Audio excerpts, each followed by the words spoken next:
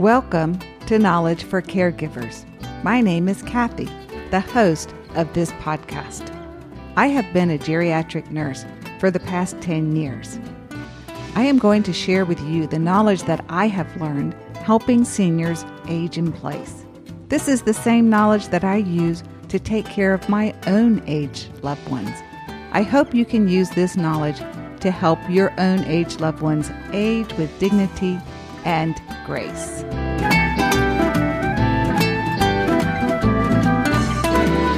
Welcome back. Today I want to talk about disaster preparedness. You may go, what am I talking about? I was sitting in a classroom. They were giving us a lecture about how to deal with disasters. I don't know if you guys remembered, but a while back, a long time ago, we had a hurricane called Katrina. It made the news because it came to New Orleans, which is a very populated city below sea level, and a lot of areas flooded. A lot of people had to be rescued literally from their rooftops with nothing but their clothes on. These people were then flown literally all around the country because they, didn't have anywhere else to take them. So they wanted to spread them out so that each different place could take good care of these people. The guy giving the lecture was from the disaster relief program here where I live. He said people were coming off the plane and they didn't even know what medications they took. They literally were going through a book that had pictures of different medications to try to see if they could identify what medications people took. This then brings me back to why it is so important to have a plan for disaster. The other reason I bring this up is I was talking to a daughter. She was talking about her mom having dementia. The kids now don't live close by. We were just talking and I said, why don't you get some home-based services? Because mom was getting more nervous to drive beyond just a very small part of her neighborhood. I said, you're going to need to know her medications, her insurance. And, of course she didn't have that information because her mom manages it. And that's when I was like, well, maybe this is a good time to ask her what her medications are. In my show notes, I'm going to link to the Centers of Disease Control or the National Institute of Health here in the United States. They have different pages and resources that you can read about disaster planning. So I'm not going to just, read exactly what they do. The other thing that they have is some forms that you can go through, and it is basic information that you should have written down about your loved ones. Everything from who is their healthcare provider, what medications they are on, what insurance do they have. That matters if you live in the United States. Who is their insurance carriers for various things. If they're on Medicare, sometimes they have a supplement that pays for what Medicare doesn't pay for. Sometimes they have a medication plan. So there's all different kinds of things that are important to know if a person is in a disaster and they have to leave their home and you don't know what their insurance is or anything like that. And maybe they cannot get their paperwork out with them.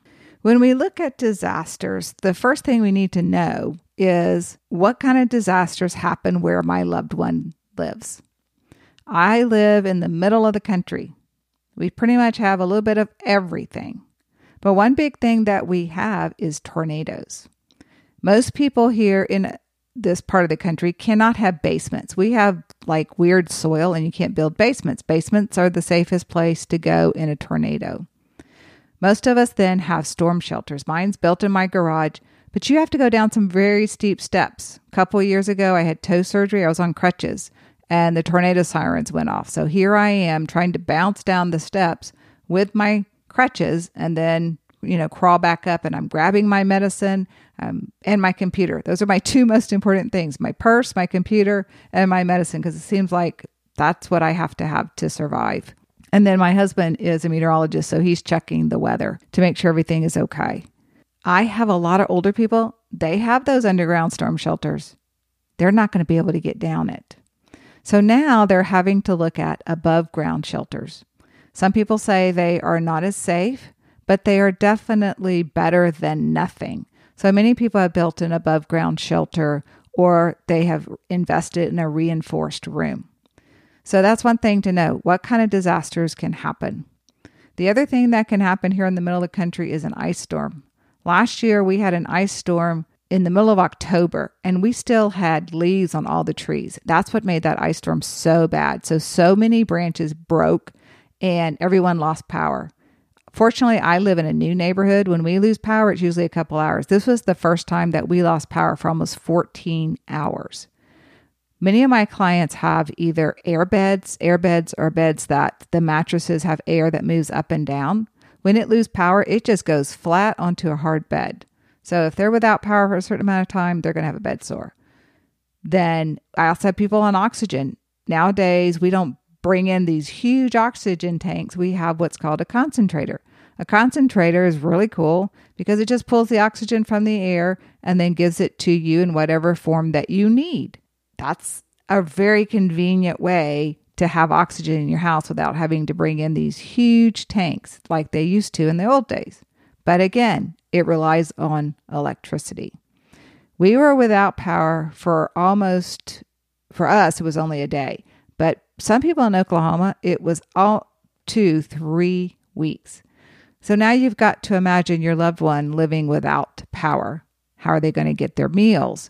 Do they have medical equipment that requires electricity? For instance, I have many people that also have electric wheelchairs. That means that they have to plug their wheelchair into the wall at night when they're sleeping so that they have enough charge in their battery to use it during the day. So when we look at disaster preparedness, and I'm not going, like I said, read everything, but the things that you want to look at, like I first said, was what kind of disasters happen in the area. The other thing to look at when you're looking at disasters are a fire in the home. When's the last time you went through your loved one's home and made sure all the smoke detectors were working? And then talk to your family members. If they're in which room, how are they going to get out? If you have a spouse taking care of a family member, how are they going to get them out? Do you have some type of identification? Some people are nervous to put identification on a window because then that also becomes a magnet for thieves to say, oh, this person is disabled, they won't be able to fight back. So it's kind of a little bit of a tricky situation. You need to be able to at least identify where a person is at in a fire. Then you need to look at your, risks. What kind of things are going to hinder you from being able to either, like I said, get into a storm shelter, get out of the house in case of a fire, or deal with lack of electricity. The other thing that you have to look at is evacuations. Again, we talked about Katrina. There was a very sad story about a nursing home. They did not evacuate the people and the floodwaters came in, and then you have all these very feeble people and not enough staff and ways to get them out. Then in that same year, there was a hurricane that came towards another city in Houston. And a lot of people didn't know about this one because it didn't cause the same amount of damage. Well, at that point, nursing homes didn't want to be liable, so they put everybody on a bus and they evacuated them. Well, many of these older people had oxygen tanks with them. And something happened, a spark happened, and that bus caught on fire. So that also was a tragedy. So don't think about disasters like, oh, they just live in a home. They live in a facility. Ask them what their disaster plan is and what they're going to need. Where you live, you may have to go and help your loved one. So when you're looking at disaster planning, you want to know what the local resources are. How far are they from a fire department, police department? Who's their doctor? Where are the closest hospitals? Who are you going to call? Do they have some neighbors that you feel like you can trust to help them? Things like locksmiths, if they can't get back into their house. The power person, the water person, poison control, animal control, the vets. What are they going to do with their pets if they have to get out of the house in a hurry? I know that we have 1 dog and 3 rabbits. We're probably not going to be able to get them all out. We've kind of looked at, who's going to go with us. Our dog, we're trying to train him so that he will go down in the storm shelter. He doesn't really like it. The next thing is to think of a plan based on, like I said, loss of power because of an ice storm.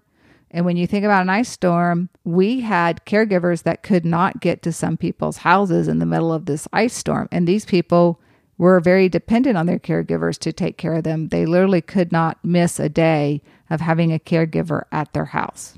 In your plan, you need to think about, everything that you're going to do and how you're going to communicate with each other and who to call.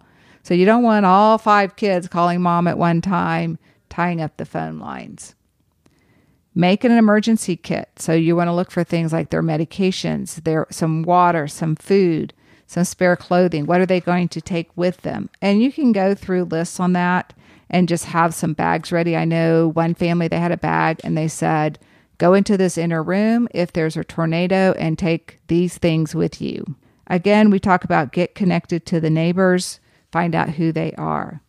Look at extreme temperatures. Those can be real silent killers for the older people, especially if you live in a place that normally doesn't get really cold or doesn't get really hot. And so you don't really have a lot of either heat or air conditioning.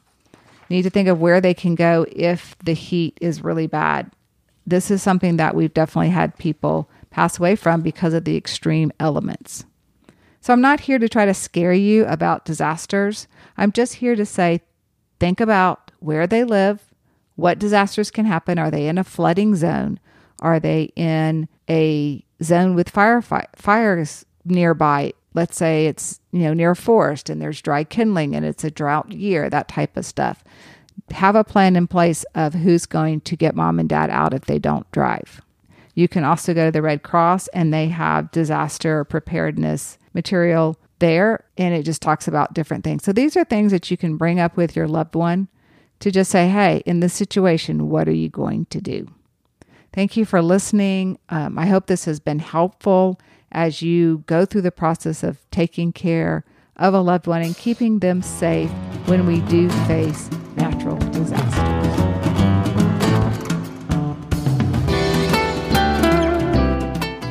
If you have found this information helpful, feel free to share it with someone else. If you wish to contact me, you can at info@kathysconsulting.com. That is INFO @KATHYSCONSULTING.com. I welcome any comments. Remember, this podcast is meant for informational purposes only and not to replace the advice of your medical professionals.